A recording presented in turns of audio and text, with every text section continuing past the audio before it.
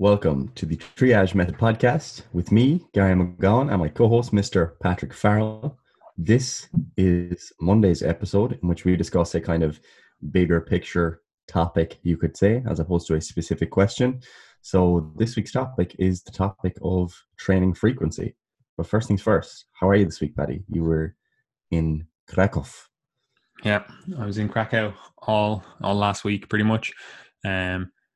I basically went because it's the 75th anniversary of the liberation of Auschwitz. So I was like, this is perfect. Well, this is not perfect, but this is a perfect time to go there and, experience that, see what it was like. Because as people who listen to the podcast may know, I do like my history. I do like my politics. I do like all that kind of stuff. So it was an interesting, holiday. Obviously, Krakow is also a very nice city, and I have a lot of friends there because, I live in Dublin, and there's a huge Polish community in Dublin. So, well, in Ireland overall. So, obviously, then when they go back home and stuff like that, I'm still friends with them. So we met up with I met up with a few friends and stuff. But anyway, it was a good holiday. Still did some work while I was away, not as much as I'd like because I am back in college. Well, as you're listening to this on the Monday, I'm back in college now. I know, Gary, you've been back in college for like the last 2 weeks or something. So you're like, oh, that's scum. But, UCD just gives us lots of time off. So I'm not going to complain. To be fair, it is the same in UCC. It's just the grad medicine that's a bit longer because it's a condensed course. The other people have longer holidays, but that's life, It's fairly scum. Frequency. Frequency. So today we're going to discuss frequency. Let me get my little notes up here so I can, get out exactly what we're going to discuss. So the first thing we're going to discuss is the frequency of training a specific body part, right? So, how frequently should you train your chest? The next thing then we're going to discuss about frequency is frequency of what we'll call exercise selection, right? So again, like let's say we say the frequency debate or whatever, and we say, all right, you should train your chest twice per week, right? We'll just say that's our standpoint, right? And then you go, okay, so does that mean I have to train the same exercise or the same exercises twice per week, or can those exercises change, right? So I'm still training my chest twice per week, but I'm doing different movements, So you could also then say, oh, we want to have a higher frequency of that movement exposure. So say it's your bench press, if you're a power lifter, doing that exercise more frequently, multiple times per week may be beneficial and may lead to increased, gains, strength gains, muscular gains, whatever. So there's a few different things going on here, and it is a question or a series of questions that come up, and hopefully by the end of this podcast, you will have a bit of a better understanding of how to program things across your overall week and how to program them according to your actual goals rather than just sound bites you might hear in the health and fitness industry, And while we go through a lot of this stuff in our ebooks, our ebook templates, you'll see in those we kind of touch on this stuff because obviously we're giving people the tools to effectively giving them a template to program design. Like it's not like this is exactly what you have to do. Like you could read it like that and effectively just copy the program as written, but the ebooks are kind of designed where it's like, okay, this is how you select movements, this is how you structure your overall week of training for your given goal, right?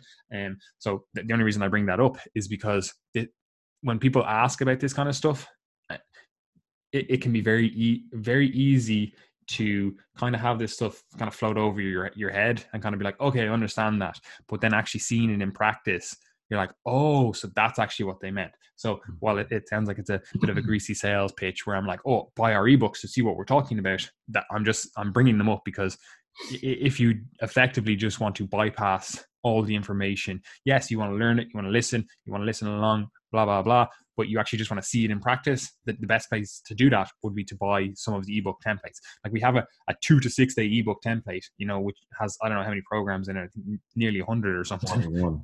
Huh? 41. 41. Is that all it has?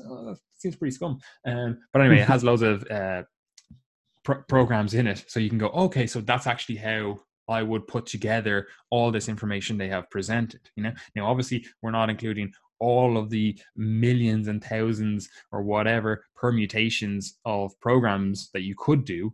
That's obviously not possible. But it should give you some understanding of how you can start putting these things together, and how a program should effectively look when you take into consideration all of the stuff we have been discussing over the last few weeks, and then also this discussion today, right? So that's a bit of a greasy sales pitch, but also I think that is beneficial for people listening to this to actually see stuff in practice, right? So let's actually get into the discussion, right? So Gary, given your understanding of muscles, given your understanding of the current research on, we'll call it strength and conditioning, this debate about frequency of training a muscle group, what would the current research seem to say? Because I'm thinking about this from someone that's kind of exposed to the fitness industry. Maybe you're a beginner, intermediate kind of stage, and you're not necessarily in the fitness industry. You just enjoy training, and you want to make sure you're doing kind of best practices, but this isn't your career, shall we say. You're just effectively trying to train effectively.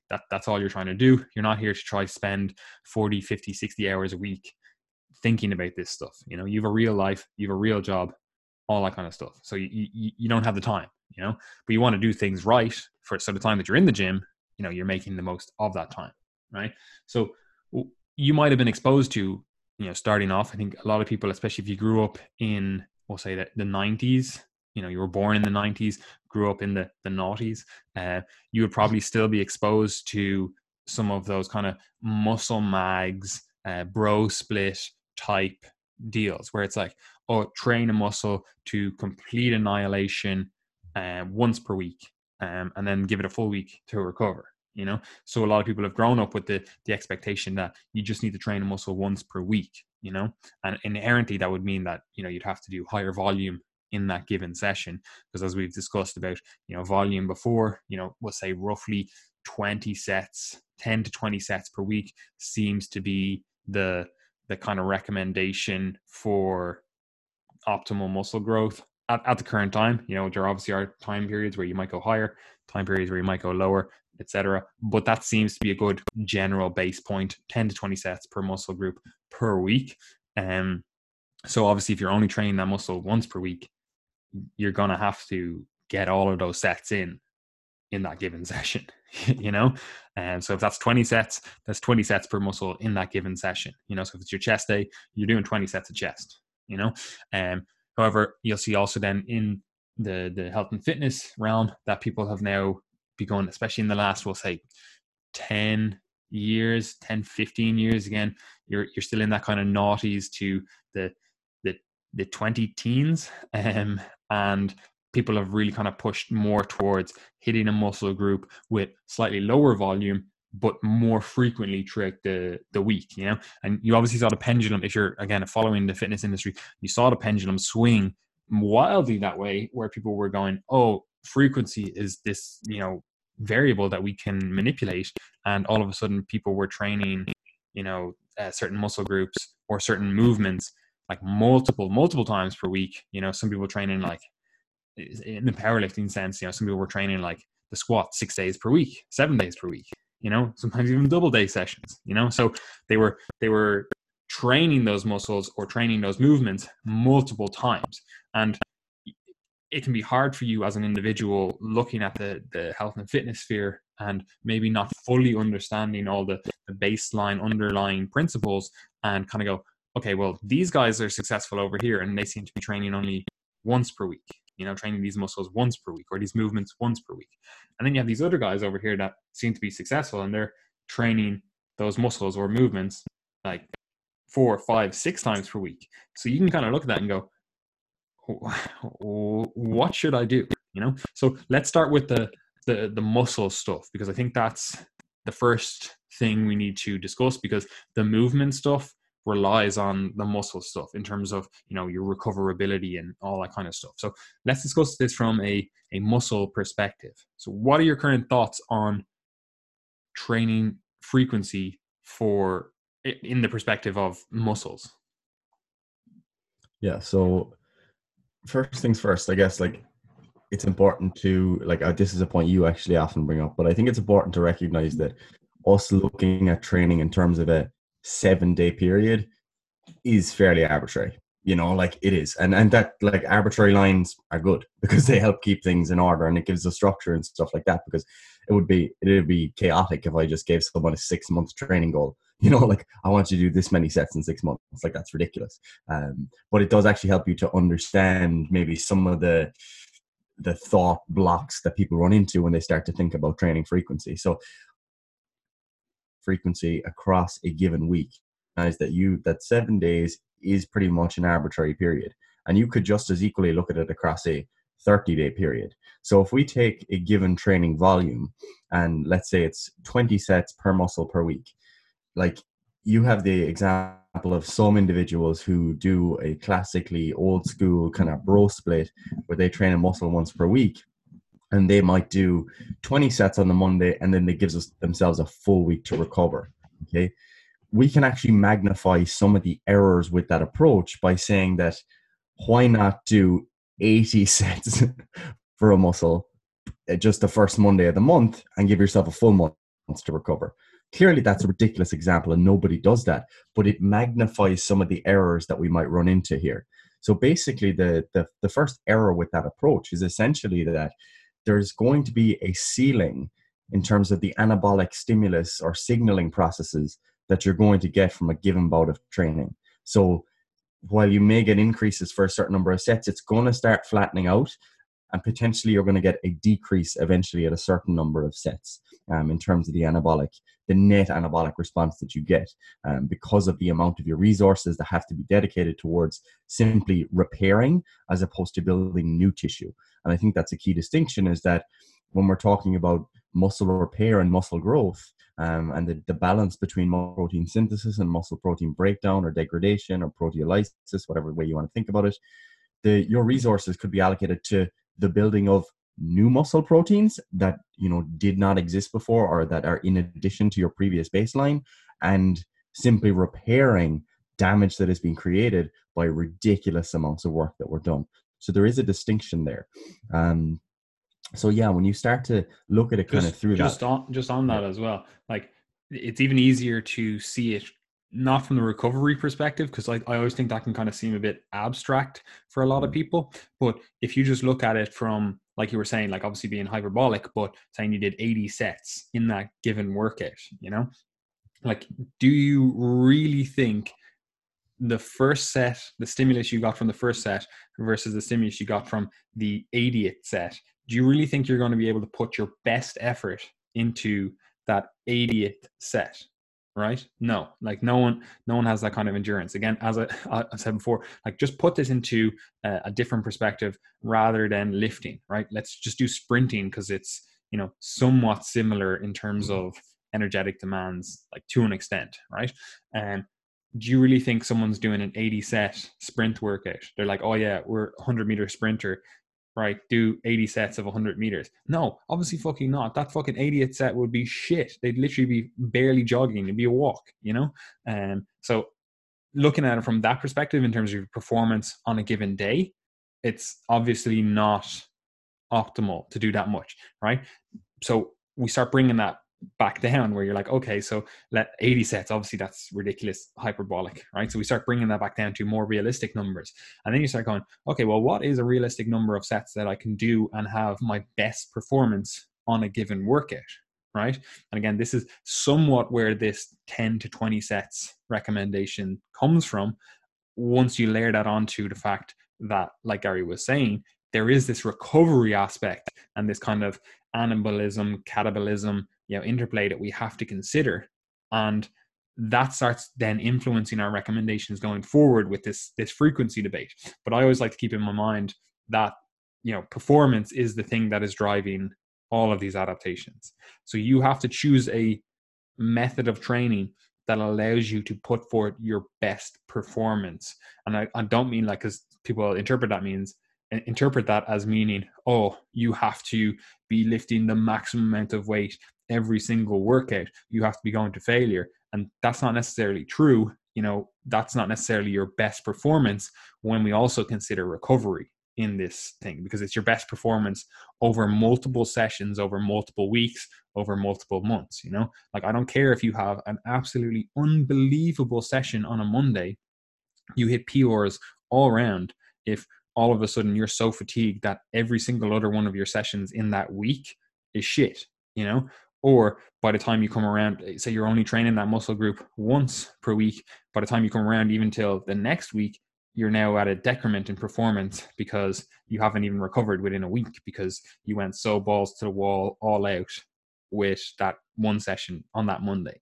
So we have to layer in not only the performance aspect, but also, like Gary was saying, the recovery aspect, and what adaptations we're actually trying to elicit. Yeah, absolutely. And like the point that really comes back to is one of the points that I really wanted to make, is that like no training variable exists in a vacuum. And like when we're talking about frequency, we cannot discuss frequency without discussing the interplay of frequency, volume, intensity, fatigue, recovery, etc. So they all do tie in together. And as I was saying, there's going to be a point where you start to get diminishing returns within a given session. And like that's probably somewhere between maybe like around the 10 set mark. I think it's fine to view it as being around there, but that doesn't necessarily mean that you can't do 12 sets twice a week if you're trying to bump up your volume, if you still feel like you're maintaining the quality of your work and that you're seeing progress from that. So there's some level, maybe around that, let's call it 8 to 12 set region, where your quality of work is probably going to be reducing, and the benefits that you're getting from a given amount of work within a session are going to be diminishing. That might be different if you're doing loads of submaximal work, if the sets aren't challenging at all. But we're kind of assuming that you've listened to the last couple of podcasts and most of your work is in that kind of 1 to 3 reps in reserve range, where the reps are starting to get slow. They're really challenging. Your sets are actually, they're hard. So that's a starting assumption, and we're always assuming that you're thinking of frequency with other training variables in mind. So as I said, that 7-day period is kind of an arbitrary way of looking at things, but because it's the way most people set up their programs, it's a useful way of at least trying to think about it and starting to conceptualize it. So from back to your initial question, what my current impression is and current recommendations would be that training a muscle, like if we're just talking about muscle hypertrophy, training a muscle twice per week is without a doubt better than once per week. I can be more certain of that, and you're probably going to get a good bump in progress from twice per week versus once per week. But thereafter, you may or may not benefit a lot from it. I think going up to 3 times per week may have benefits. It's sort of speculative, and like I think you can still use your reasoning to say that it's a good approach, because you can observe your quality of work changes, and if it aligns itself with more strength progress or more skill progress or more training adherence or more enjoyment, then that's something that can indirectly affect your hypertrophy progress anyway. So 3 times per week is probably beneficial. Above that, it really for me comes down to a preference thing, and maybe even a variation thing. Like I don't think 5 times per week is golden, or 6 times per week is way better than twice per week. I think you're talking about minimal differences there. But as I said, if it affects things like your strength, your skill, your preferences, your enjoyment, etc., then it may be worth considering higher frequencies. But for the most part, most of my programs tend to be within that 2 to 3 times per week frequency. And as we both alluded to, it's sort of a vehicle for you to achieve higher volumes of training while actually maintaining quality. And that's not to say that lower volumes of training don't benefit from higher frequencies. They do. But especially when you start to get those higher volumes, you don't want to be doing all of that in one session. You want to be spreading it throughout the week, and you want to maintain your quality. So an example of that in practice would be something like if you were trying to go from 20 sets to 24 sets because you're getting quite advanced, and you were previously doing 10 sets twice per week, you might now go to 8 sets 3 times per week to get those 24 sets. You're bumping up your volume, but your volume per session is a little bit lower. So your previous, like, let's say previously you felt quite good again after 2 to 3 days of recovery, you might bring that down slightly. So because you've taken 2 sets away, you're now two days later, you feel kind of good to go again. And that is permissive of you then maintaining this 3 days per week frequency. From a strength perspective, which is obviously intrinsically linked to the hypertrophy discussion, there's probably more evidence to say that it's more beneficial for strength to go a little bit higher in terms of the frequency. And that makes a lot of sense, because when we're talking about strength and we're talking about specific lifts, especially, it is a very specific outcome. So you're not just talking about increases in muscle size or muscle cross-sectional area. What you're talking about when it comes to strength is the expression of force production within given constraints. So if you're doing a squat, it's not just about your muscle, like your quads being able to produce knee extension force. It's about you being able to coordinate the skill and produce force within those constraints. So like an example of that would be different maybe to a pure hypertrophy perspective would be someone having a day where they squat heavier, a day in between where it's really light and it's just kind of technique based, speed based, and then another challenging session towards the end of the week. There is evidence to say that is useful, and it's been practiced for a long time through many training systems where they'll have speed work or dynamic work, or just simply lighter sessions. And yeah, there's rationale for that. So I think strength, higher frequencies maybe nudge a little bit ahead of hypertrophy because of the skill element. And then the further you get away from that in terms of things like Olympic weightlifting and more skill-based sports, I think frequency becomes even more of a priority. So basically, I would look at it in terms of a spectrum there, in terms of the more skill-based the sport is or the outcome is, the more frequency is going to be important. Whereas when we're looking at something that's really non-specific like hypertrophy, like, yeah, frequency is important, but it's probably not as important as in those other cases. Yeah, like I think that, again, that's basically touching on the second part of this whole discussion, which is, you know, the exercise selection frequency. Because like you said, there is this skill component, we'll call it a neurological component, whatever you want to call it. There's effectively, you need to be able to do a movement as effectively as possible.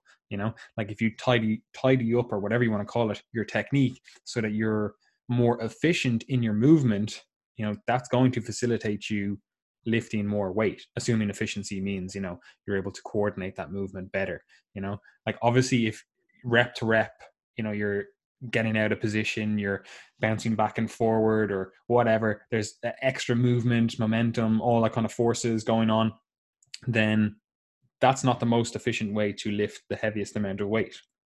So obviously if your outcome is to lift the heaviest amount of weight, you're going to need to practice the skill itself. You know, you're going to have to be able to coordinate that movement as efficiently as possible. And this is especially true of something like Olympic weightlifting, where, you know, the skill of doing it, like there's such skillful lifts that you have to have that movement ingrained so deep in your nervous system that, you know, like in your sleep, you're almost doing the movement, you know? So that obviously is the second part of this discussion, which we'll get onto, right? But like you were saying, if we're looking at this from a muscular perspective, like I personally view frequency purely as a mechanism of manipulating overall volume, right? While also layering on the fact that obviously there's a certain point where, you know, you're not actually recovering anymore. You know, like you've stimulated a muscle, you're fully recovered, you know, and that doesn't necessarily mean that you need to train straight away, stimulate that muscle again. But obviously there is a drop off point where you've stimulated that muscle, you've adapted, you've got these adaptations, whether that's muscular adaptations or whether it's nervous system or whatever. Like everyone is aware that there is a point where those adaptations drop off, you know. Like if I went to the gym for 6 months and I was hitting everything twice per week, say, you know, and then I just stopped, like there's going to be a point where I lose muscle, I lose strength, I lose the actual skill of being able to, you know, do those movements. So we're all aware that there is this drop off point, you know. So effectively all we're trying to do is time our frequency, again depending on the goal, whether it's, you know, muscular gain, we're trying to time our frequency so that we're still stimulating the muscle at the right time, so that we can continue to progress and not get to that regression point. If it's a strength or skill or whatever you want to call it, like there's obviously again a time point where it's like, okay, we're going to facilitate more ingrainment, more skill development, and there's going to be a time point that we lose that. So we obviously want to train frequently enough that we never lose that, so effectively in my mind, I'm like, this is just a method of manipulating the overall spread of volume so that we are timing our exposure to a stimulus so that we continue to slowly adapt further up, rather than getting to that point where it starts to dip down. Now, obviously, you might get to that point where it starts to dip down and then you get another exposure and it goes back up, and over time it's still trending upwards. But again, it is the goal to get it so that the overall trend is upwards. So if that for you right now is, I expose myself to this stimulus on a Monday and I'm still adapting to it by next Monday, and it's only just started to level off, and you expose yourself to that stimulus or an increased stimulus again and it starts going up, like that might be perfect for you. Say you're a beginner or something, that might be all you need to keep that stimulus or keep that adaptation going up and up and up. Now, could we argue that if you got more frequent stimuli and like a lesser stimuli, so you're doing 20 sets for each of those once per week workouts, and could we get the exact same or an even better response if we started doing that twice per week? I would personally argue that that's probably the case, but I can also make the case that if we just did the 20 sets once per week, and for this beginner person, that they would still slowly increase. Where I think it starts becoming a bit more of a concern, a bit more of something that we really need to focus on is once you get past that kind of beginner stage, where effectively anything works, then we start needing to think, okay, you're at a strength level, at a skill development level, at a muscle development level, where if we only expose you to this stimulus once per week, you're probably only going to either very slowly increase the adaptations, like we're talking, a very slow rate of gain, which is fine if that's your goal. You're like, I'm happy with that.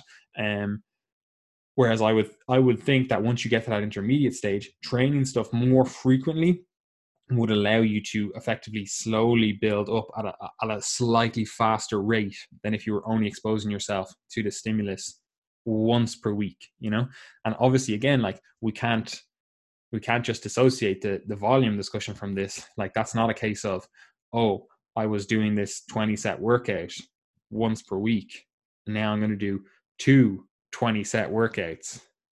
That's not what we're saying. Obviously, if we equate the volume, because that's what you would have to do to make this somewhat scientific, you can then go, okay, so this actually allows me to spread that volume out, get higher quality workouts in, because I can put more into each individual set, because I'm not getting down to this 20th set where I have to do some very isolation movement to get any kind of quality work, because all the prime movers are pretty fatigued at this stage. And you would then spread it out across the overall week, so again, the volume discussion has to play into this. And then you can also, using that higher frequency, you can actually use that as a driver for higher volumes if you want it. Say for example, you are doing 20 sets, and by set 18, your quality of work is pretty seriously declining. It's not great, but by about set 12, you're like, I'm still firing on all cylinders. You could cap that workout, say you were doing 20 sets in that workout, you could cap that workout 12 sets. But now you repeat that workout, either the same workout or again, like 12 sets for that muscle group, 3-4 days later. And all of a sudden now over the total week, you're getting 24 sets rather than the 20 sets that you were getting, of which, 8 of them were kind of low quality sets, So you can use increases in frequency to be a driver for increases in volume overall, but it has to start from a place where, you either just do the same amount of volume you were doing and then spread it across 2 workouts per week or 3 or whatever you're deciding, that's where you start. You can't just go, oh, I was doing 20, I'm going to do 20 and 20. You don't just double your workload for a muscle group in the space of a week. Like, you do want to have some sort of acclimatization period, and you also want to realize that this is a potential variable that you can manipulate to increase your overall volume. So if you go, again, I'm bringing it to twice per week, I'm going to start off, I've been doing 20 sets, I'm only going to do 20 sets per week, so 10 sets per workout. Or maybe you go, I'm going to do 12 sets in this workout and 8 sets in the second workout, or whatever makes sense for you. And then you go, okay, I'm going to see if I can bump up the volume a little bit and see if that leads to increased growth, see if that leads to a better training experience overall, results wise.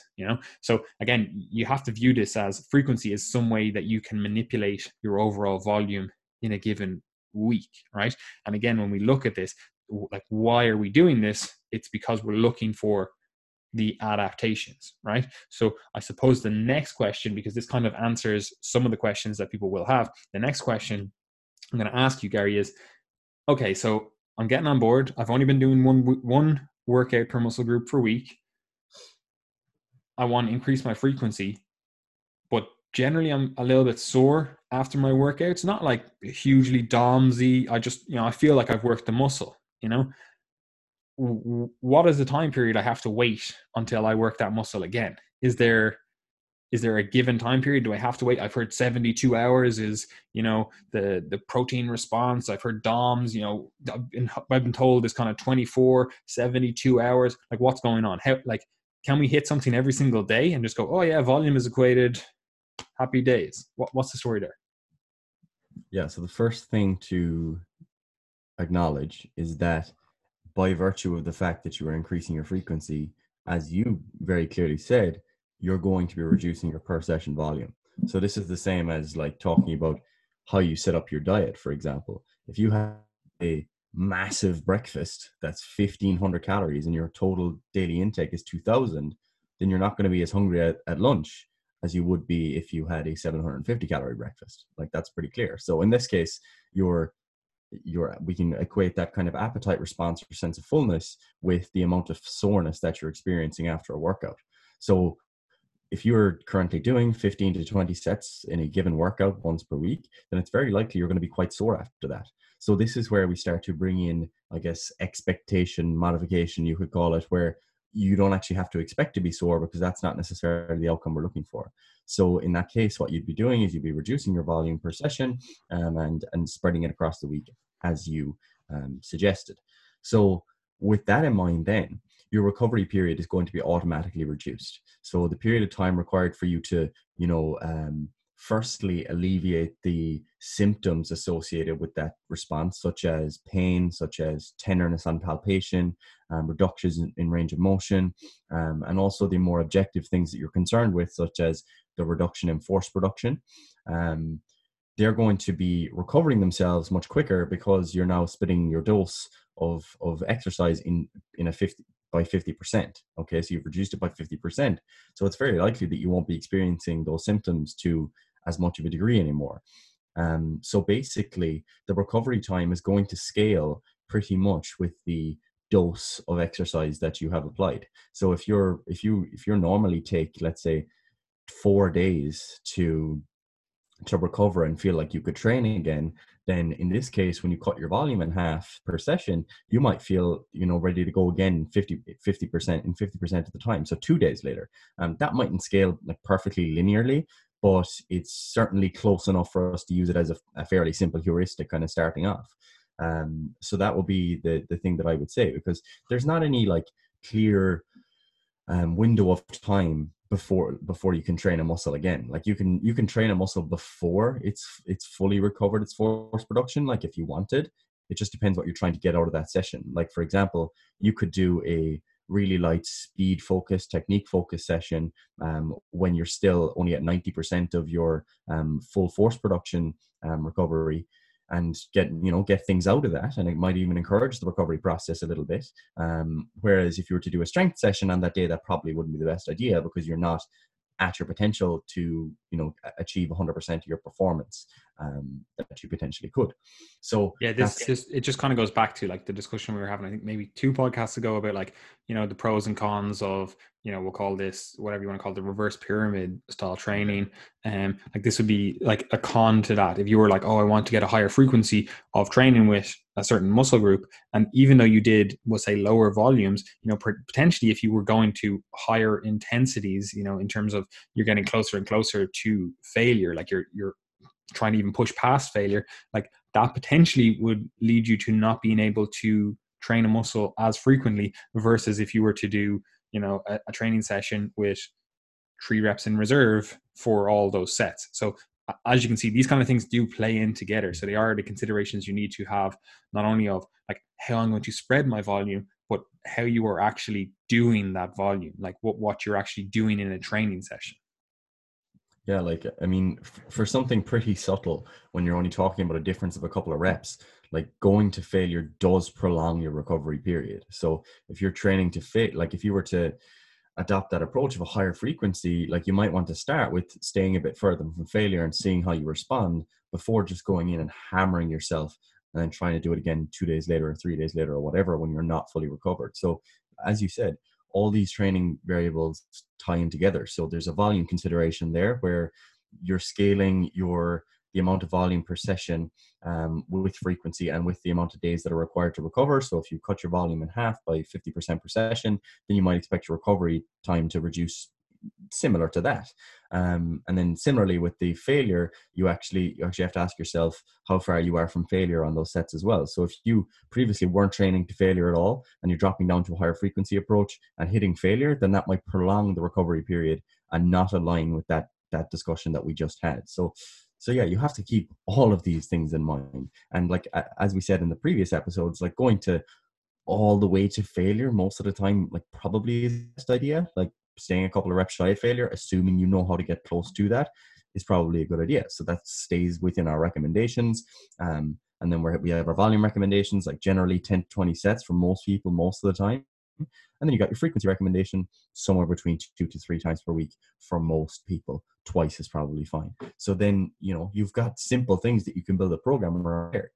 But to very clearly answer that question, your recovery time is going to reduce when you do reduce your volume, so you don't have to worry about going in again 2 or 3 days later and like doing damage or not getting adaptations, because you're probably going to recover just fine.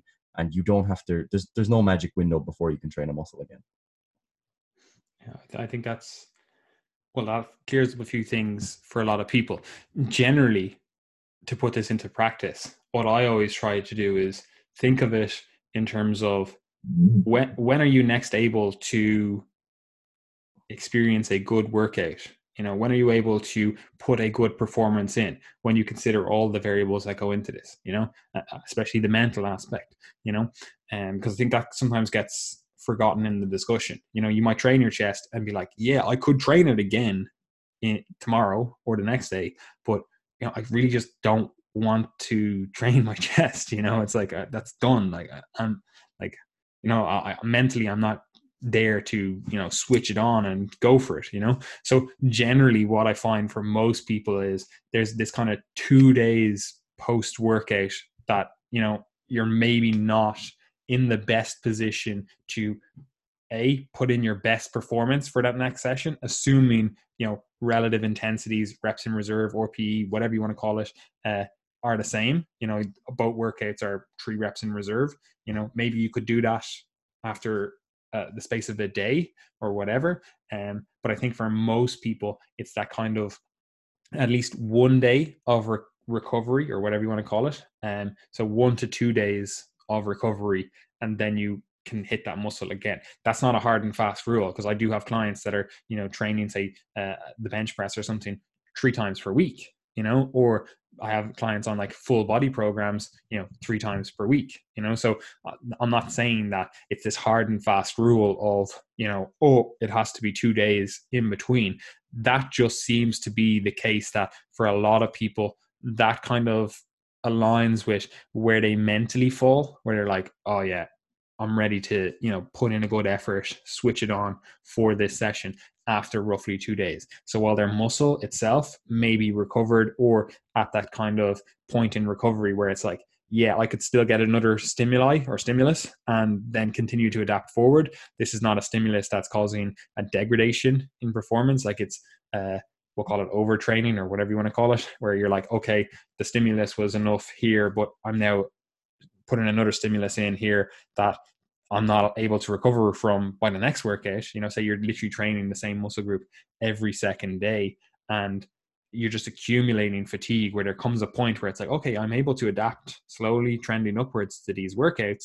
Whereas now you're doing it so frequently that it's like, okay, well, I can only ever get to, we'll say 90% adaptation rate, 90% of the adaptations that I want. And then there's another stimulus and it's like, okay, well, I can only go up so fast, and you're providing a stimulus too often to actually increase, and all of a sudden it starts leveling out and then perhaps even going down.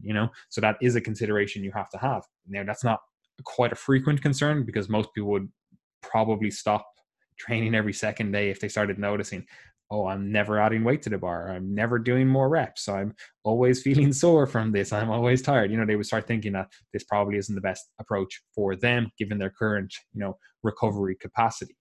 So for most people, in my experience anyway, I would think, or I would see, that kind of 2 days of recovery seems to work well when you factor everything in.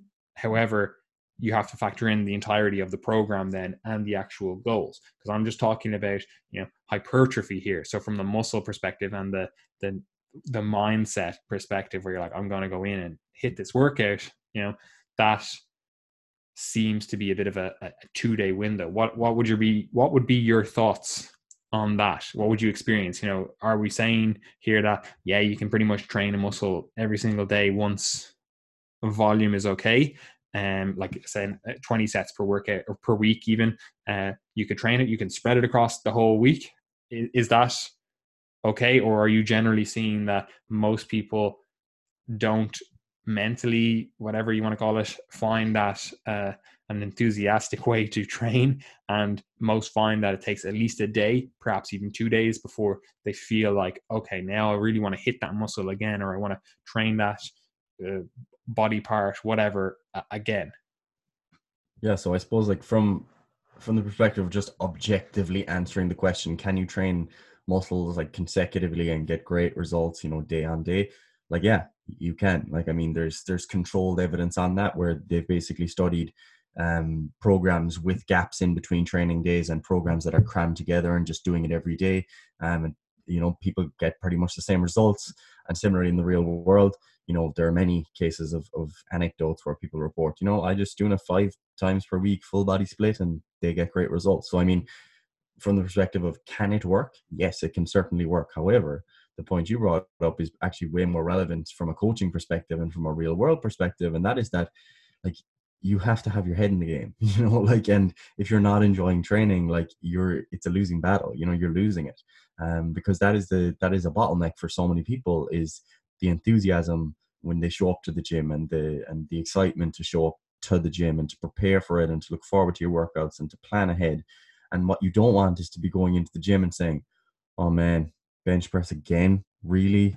I'm so sick of this, and that's one of the things I think that's quite novel about, well, it's not really that novel, but it's somewhat novel about hypertrophy training in general, is that you've got a lot of variety and there's nothing that you necessarily need to do. So you can have variation in days from day to day. So you've got a push workout, you got a pull workout, you got a legs workout, like whatever way you set up your program, you can vary your exercises between those, you vary your rep ranges, vary your number of sets. And there's sort of novelty there in that very few people go in and repeat the same training day twice, 2 days in a row. So there's always something new to look forward to. And even if you do have a session that you don't like, you can always kind of console yourself by saying, oh, I like tomorrow's session though. That's my favorite day of the week. It's coming. So a lot of people do keep their heads in the game through that. So I think that's where this can fall down with higher frequencies, is that people just basically get, mentally fatigued or burnt out from just doing the same thing over and over again. And that's especially the case if they're not enjoying it.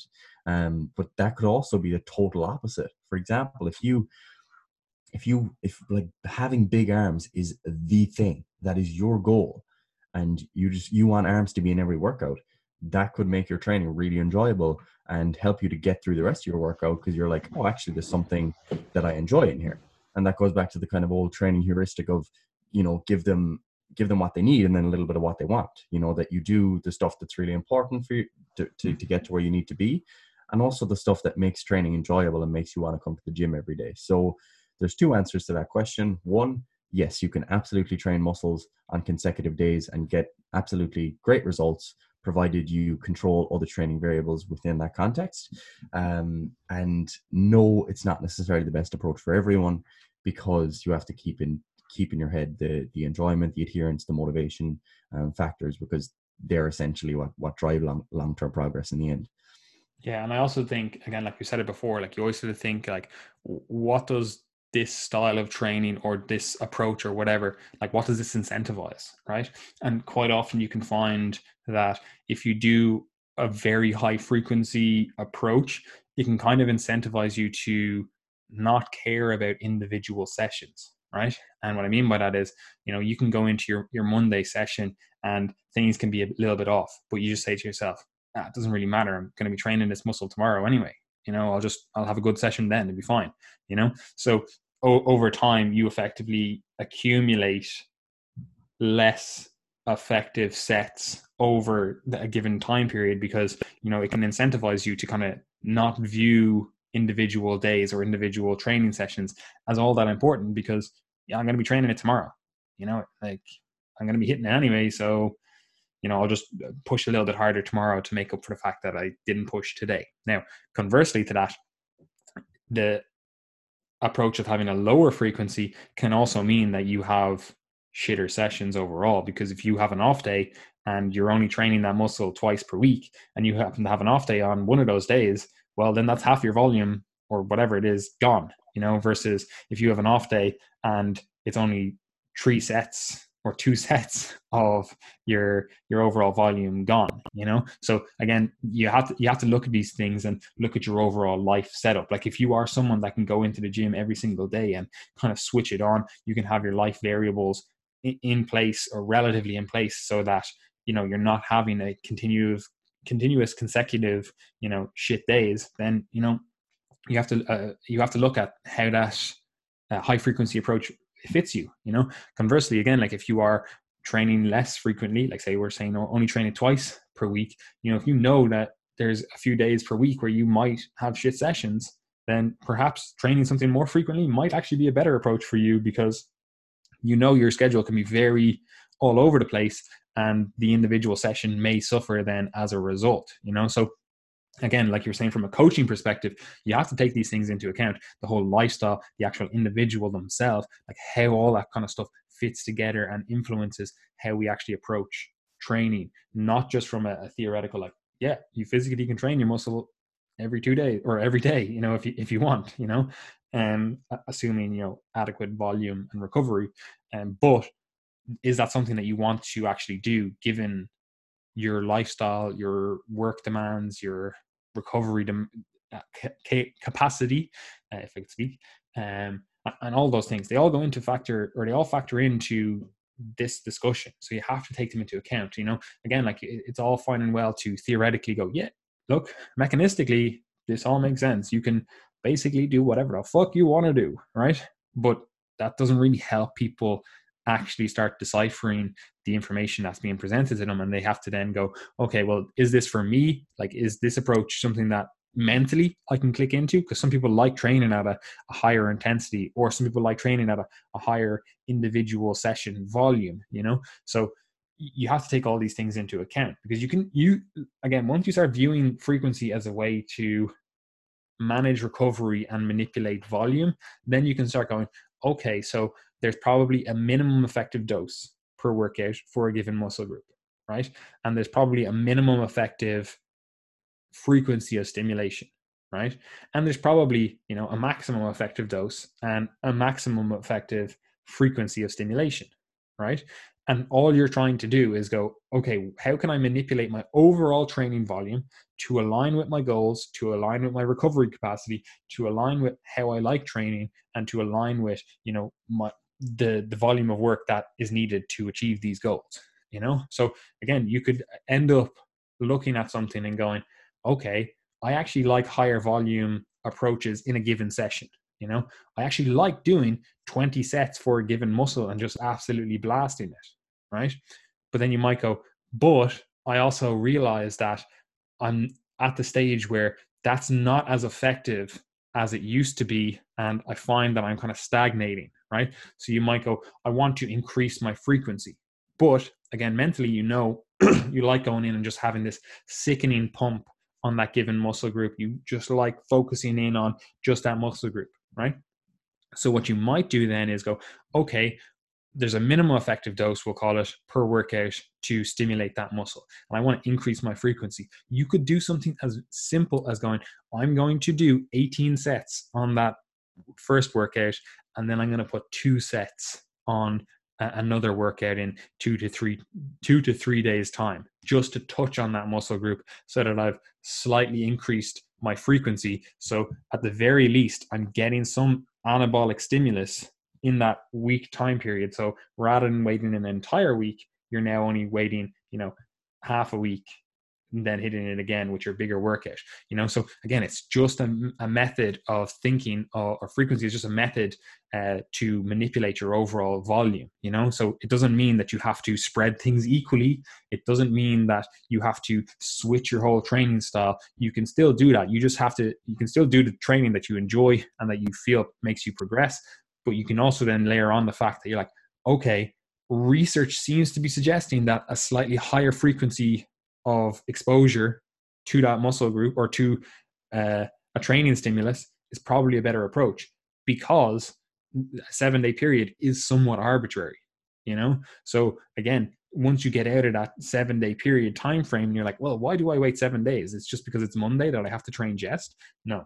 So then you start thinking, okay, so what is the actual time period it takes for me to feel recovered, to feel like I could go into that session and, at least match my previous performance, and then you'll probably find, again, like I was saying earlier on, it's probably roughly 2 days rest in between that, again, depending, maybe it's 3 days for you, maybe it's 1 day, I don't know, it's an individual thing, and it obviously depends on how you are actually training at the moment, so you might go, okay, so I'm going to train chest on Monday. I'm going to do my 18 sets, absolutely blasted. I like training that way. And then on Thursday, which is normally, I don't know, my shoulder workout, my shoulder day or back day, I don't know, whatever way you have your training set up, you're like, I'm just going to touch on chest. I'm literally just going to do 2 sets and I'm just going to feel the chest working. I'm going to slowly progress maybe to 3 sets there. And again, then you're able to increase the overall volume you're able to do across a given week. Because maybe you go, okay, I was doing 18 sets, or I was doing 20 sets once per week, and I'm going to drop that down to 18 sets on the Monday and 2 sets on the Thursday.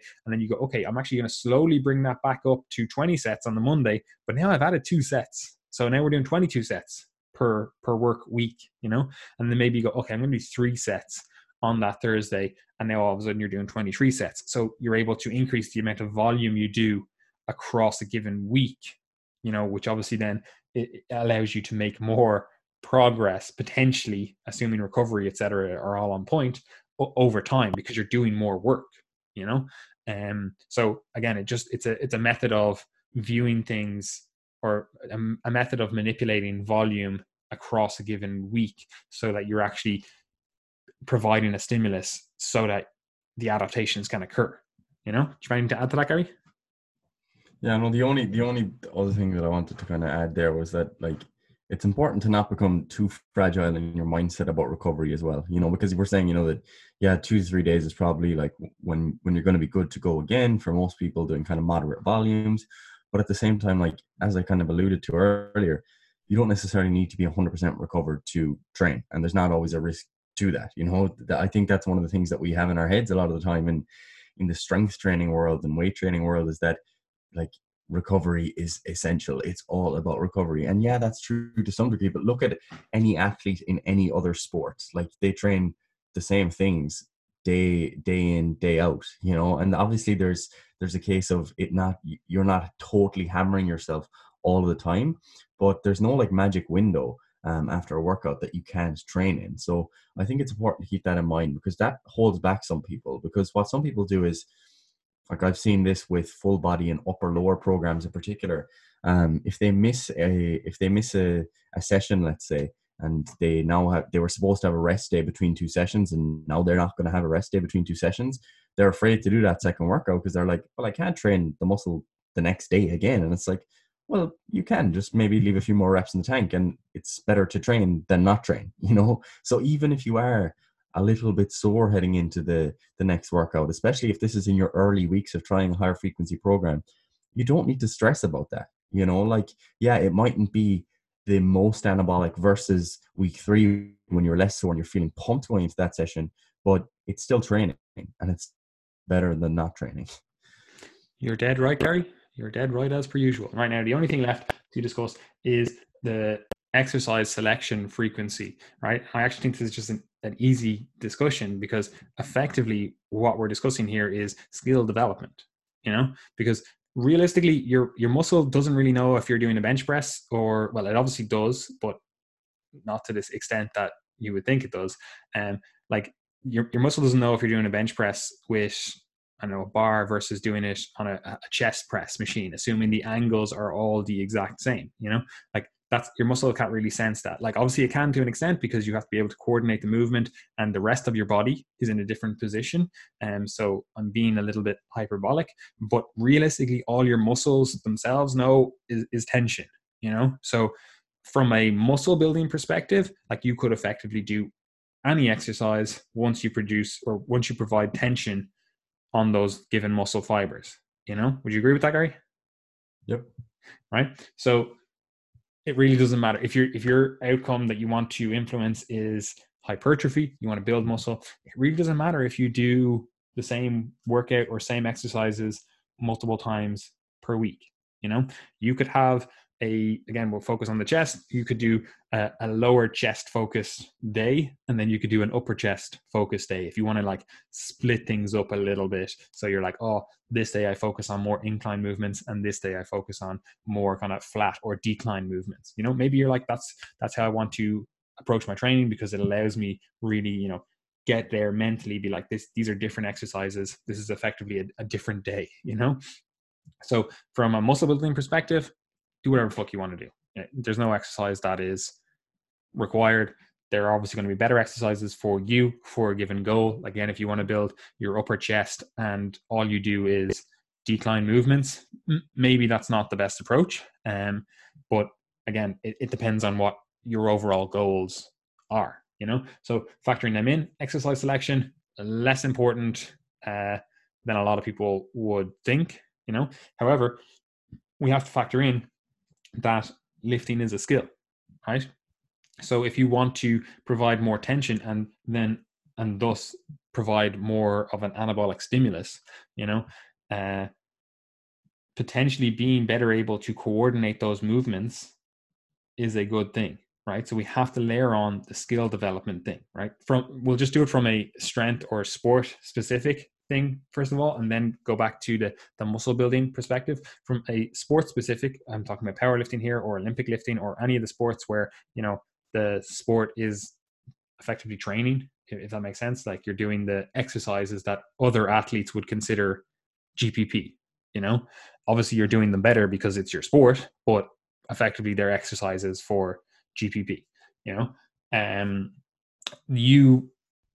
You would want to do a movement more frequently and effectively build better skills at that lift, you know. Like I don't think anyone would really disagree with that. The more skillful you get at a lift, the better it is for your sport if your sport is lifting that exercise, right? So a higher frequency of exposure to that is one method you could use to do that, right? That doesn't mean it's the only method or it's the best method, but it is a method that allows you to acquire the skill of doing that or of executing that movement. It allows you to acquire that more quickly, right? So from a sports specific type deal, in some of the slower lifts, like the power lifts, you know, it's maybe less important that you do stuff as frequently. However, there may be advantages to doing those exercises more frequently, especially if you're in that beginner to intermediate stage where you are still effectively learning those lifts, you know. As you get to the advanced stages, perhaps the method you use to advance that exercise is increased frequency. So effectively still increased skill acquisition. Some people find they lose the skill, they lose the groove if they're not exposed to it multiple times per week. However, there are also athletes that find if they just go to higher intensities and give longer recovery times because they're lifting such heavy weights, that's how they need to progress. So I'm not saying you need to do more frequency to get better at skill acquisition. If you've already acquired the skill, or you're able to keep that skill for a long period of time, because some people aren't. Some people just, their nervous system loses it a little bit quicker. Frequency is something that you can manipulate, right? But I do think for the majority of beginners to intermediates, doing a given lift more frequently is a good way of progressing that lift from a strength perspective, right? Would you agree with that so far, Gary? Yes, absolutely. Right. And this is especially true at lifts that are just, basically, they are just skills. They're not even, like, to an extent, they're not even taxing on the muscular system, right? And what I mean by this is the Olympic lifts. Like, doing a max clean and jerk probably isn't the limit of your muscular ability to do to produce force. Like, most people aren't cleaning their max. First of all, they're not cleaning their max clean deadlift, and they're not cleaning their max front squat. So neither of those two things are limiting in that lift.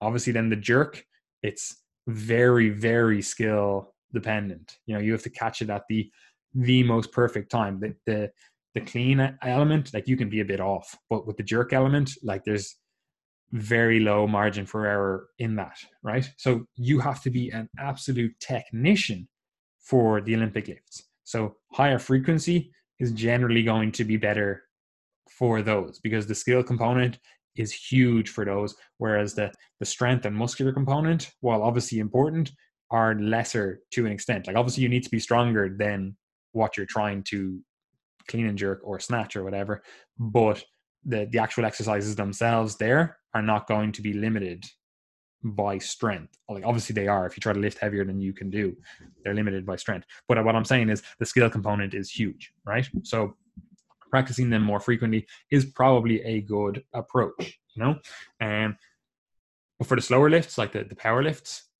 like, it's for some people, yes, the skill component needs to be developed more, but for most people it's really just the strength and muscular component that need to be developed. So obviously frequency plays into that, right? Now, the next point on this is going back to the hypertrophy thing.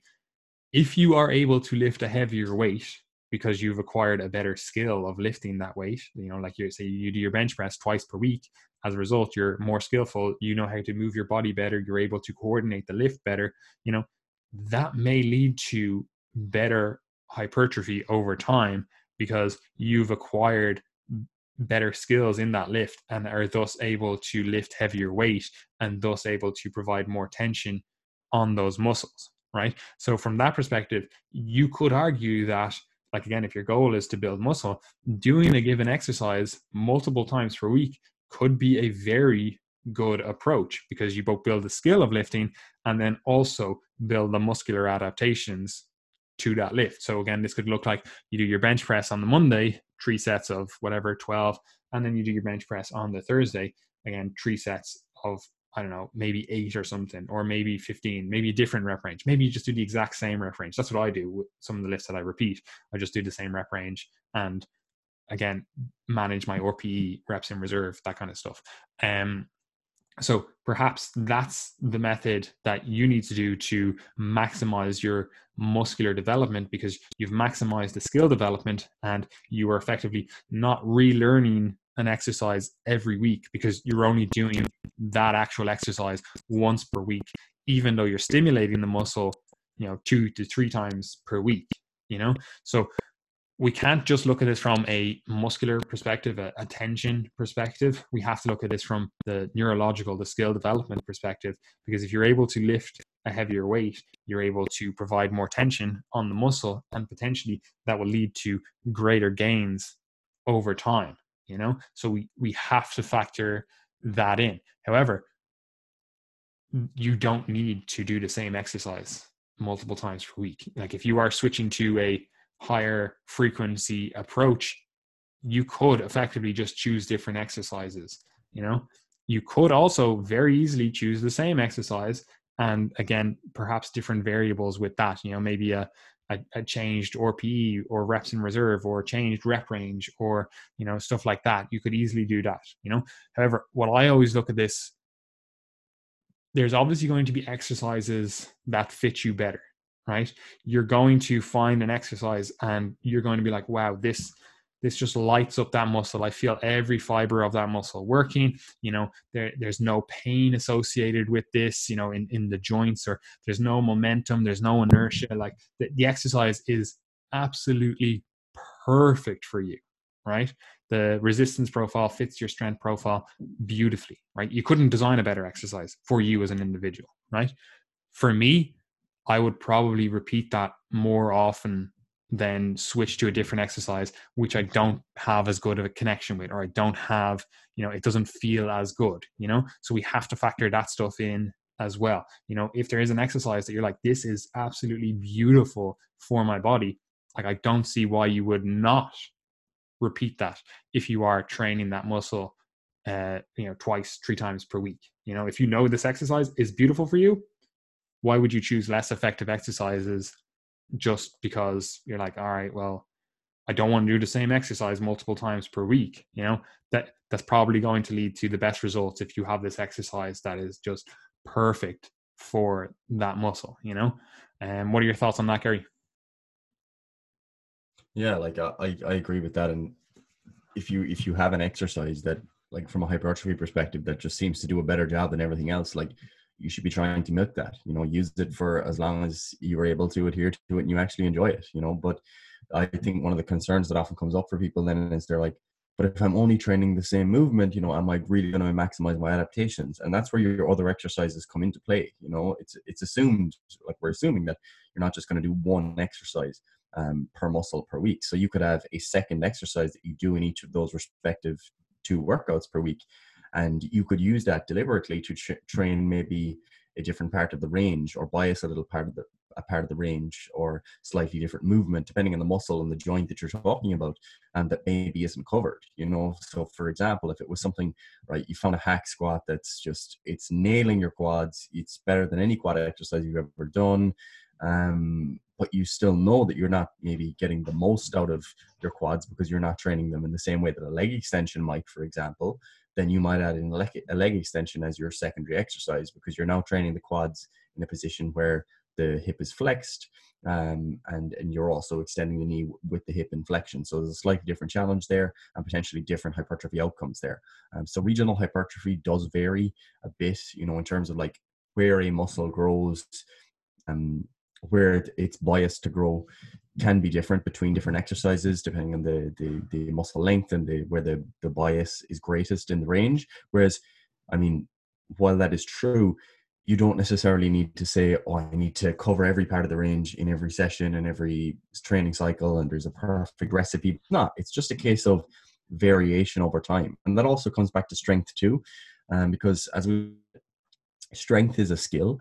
And one of the things that is beneficial for skill development is actually sampling things that are similar but not necessarily specific to the exercise that you're doing. You know, so it doesn't mean that if you're trying to get better at a back squat that you only do back squats. It would mean that you also include some front squats, some safety bar squats, and different squat variations, exercises that are similar. What that does for you is it builds you a more comprehensive movement capacity where you have more strategies available to you, both on a visible level in terms of like being stronger at different joint angles and slightly different joint positions and stuff, and at a kind of a more minute neuromuscular level in terms of your muscles having different strategies to actually coordinate themselves during movements.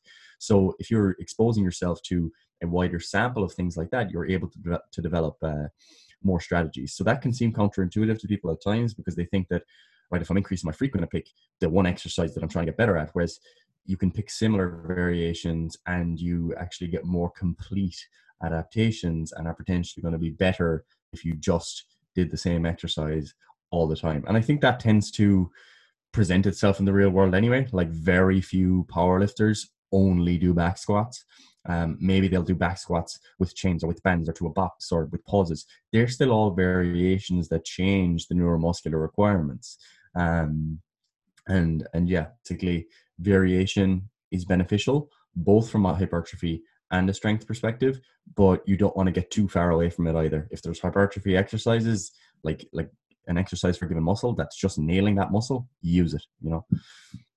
Yeah, I think that as well from the sports specific thing, like you do want some variation in there, but you also, you know, it depends on where you are in your competitive season, and then also what you actually need as an athlete. You know, like maybe you do need a bit more quad strength in a range that, you know, your squats aren't hitting. Like say, for example, you're pretty weak off the floor in your deadlift and you've identified that, oh, you know, you do this really low bar hip dominant squat, and it's like, yeah, that's great once the bar, or for your deadlift, once the bar is past like the mid shin point, you're like, wow, this is just, my glutes are just huge, strong, really powerful. My low back, everything is just absolutely unreal. Whereas you're like, okay, but off the floor, you know, where the quads are doing a good bit of work, you're not great. And you're like, oh, well, you know, my quads are kind of small in comparison to my posterior chain because, you know, I've been doing low bar back squats and deadlifts, and that area is just lit up, you know. You might go, okay, well, I'm going to do some direct quad work with maybe, you know, even a front squat if you're like, I want to be more specific to my lift, or maybe even a high bar squat, or again, maybe a hack squat, maybe a leg press, you know. So I think a lot of powerlifters intuitively, they're kind of like, oh, this muscle is used in this portion of the lift. It seems to be weaker in me because of the way I do these other exercises. I'm going to bring in some sort of accessory or supplementary lift to help me within that range that I seem to be weaker. And obviously, again, like just because they're a powerlifter doesn't mean they're not a human. Like they still want to look and feel a certain way. So, you know, just because their sport doesn't demand them to have, you know, big juicy quads, they might be like, well, I actually like that look, or I like that for other things, you know. So they might bring in more direct quad work, you know, just as an example, you know. And obviously certain lifts that aren't directly challenging to the muscle are also going to help provide potentially something like stability to other lifts. This is why you see a lot of powerlifters are like, yeah, I do a lot of overhead pressing, because they're like, oh, well, again, like your shoulders are involved, especially your anterior delt. That is involved in bench pressing, you know. So they strengthen that muscle and all of a sudden they're like, oh, my shoulders feel a little more stable, you know. And obviously you're using the upper back musculature as well, which also plays a role in bench pressing, you know. So it's like, yeah, this is not directly helping that muscle, but or that movement, but it is indirectly helping that, you know. So your frequency of exposure to different muscles and, you know, exercises has to be factored in with all of that stuff. Anyway, Gary, I think that pretty much answers the question on frequency. Just to kind of sum it up, basically what we're saying is you can do whatever the fuck you want once your volume and fatigue is managed, you know. But for most people, something like 10 to 20 sets per week spread out over 2 to 3 sessions seems to make the most sense, seems to cover the most people and their goals, their adaptation goals, you know. So that could be a good starting point for you. You know, maybe you go, okay, I'm going to do 20 sets per week and I'm going to do 10 and 10. You know, I'm going to do Monday 10, Thursday 10. You know, that could be a great approach for you. I would probably err on the side of a little bit lower in the volume to start with. But again, you can do whatever the fuck you want, you know. And again, if you want to see how this kind of plays out, you can look at those ebook templates. You know, they're available on site. You know, the link is in the description. All you have to do is click it. What else, Gary? Do you have anything else to summarize that or add to the conversation? Just that while we give general ranges, like you don't, like if you find that 4 times or 5 times per week frequency is just the thing for you, fire away. You know, it can work absolutely fine. Many people have had great success with higher frequency for a given exercise. You know, some exercise more than others. Personally, from a coaching perspective, I've had a lot of success with having people do upper body exercise at a higher frequency, whereas doing things like squats and deadlifts at a higher frequency, it's kind of hit and miss. Squats tend to benefit from what I've seen a little bit more from higher frequency than deadlift variations do. But again, they're both being included at the same time. So it's kind of hard to isolate everything. But in general, is to say that like what exercise out of the main kind of few exercises that people focus on is going to benefit more from higher frequency, it'd be bench press or some sort of pressing variation. So yeah, that's obviously only if you really care about maximizing your strength in any of those given lifts. But yeah, basically the point there, feel free to experiment yourself, see what happens, because anytime we talk about the outcomes from research, we're basically talking about bridge results. So we're saying, all right, what frequency do most people convene on and get the best results? Whereas you could be one of those people from one of those studies who actually benefited loads from the 5 times frequency approach, and you don't know that until you try. So yeah, you don't be afraid to give the things a shot, but don't assume that you're going to be an outlier either, because by definition, you probably shouldn't assume that. That would be good advice. Right. So Gary, where can people find us? Where should they find us? All that stuff. Give me your greasy salesman pitch, but also tell everyone where they should be following us if they want to engage with more content. Yeah, so now that we're in the new year and we've had the kind of first couple of weeks to sort ourselves out, we do have a number of changes that we're kind of running ourselves within the business. And one of the things that has changed is the way that we structure our weekly newsletter. So we've mentioned that in basically every podcast, but from now on in the newsletter, basically what we want to do is have that as being something that's truly valuable every time you receive it every Sunday morning. So you actually look forward to it. So basically, rather than just sending you content that you may have seen if you already follow our social media, we want to actually give those people who are loyal to, seeing you follow our content, you see what we're putting out, I want to give you something extra. So what we're doing is we're writing an article every week on a Sunday that will go out Sunday morning as part of the newsletter.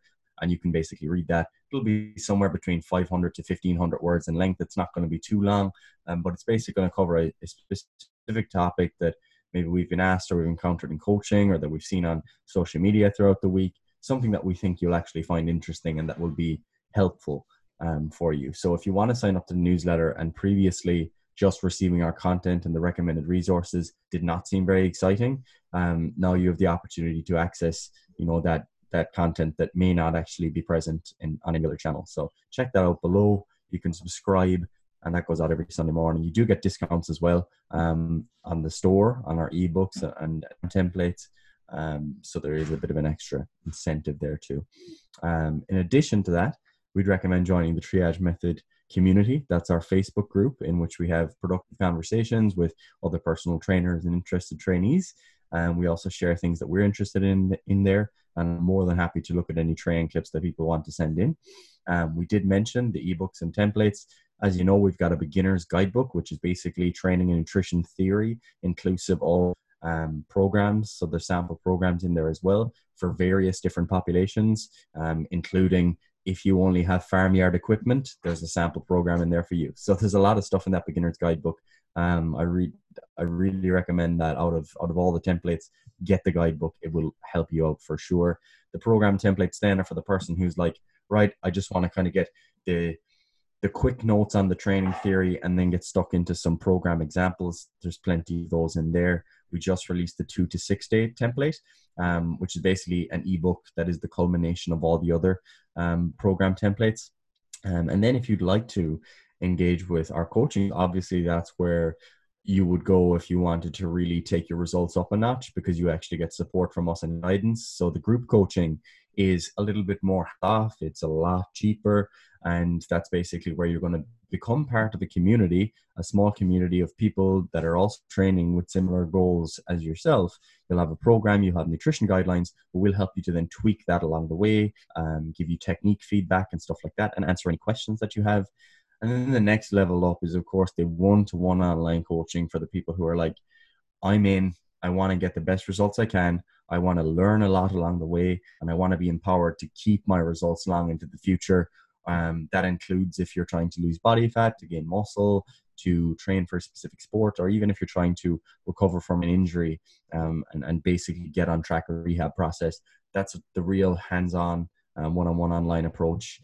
So you could definitely get involved in that. Of course, we have our social media too. YouTube is probably the best thing that we'd recommend subscribing to, because that's, a good place. You get notifications, especially if you click that little bell. So get on that.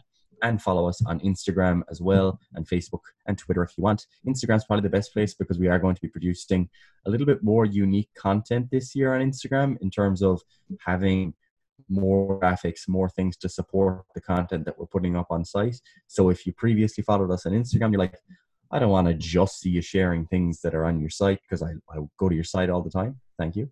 There will be more bonus content on there this year. So that is everything, I believe. Anything to add before we close it out? No, that is everything. I would just view the different coaching options available, because I was talking to someone about this last week. They were like, oh, well, what differentiates those 3 things that you offer? I would view the ebook templates. If you want to still be in charge of your training, but you just want to make sure you're doing everything right, that's probably where I would go. If you're like, yeah, I've listened to all this stuff, I enjoy, designing my own workouts, I basically just want some templates that I can use to tweak as I see fit. If I'm like, you basically still want to be in charge of your training, right?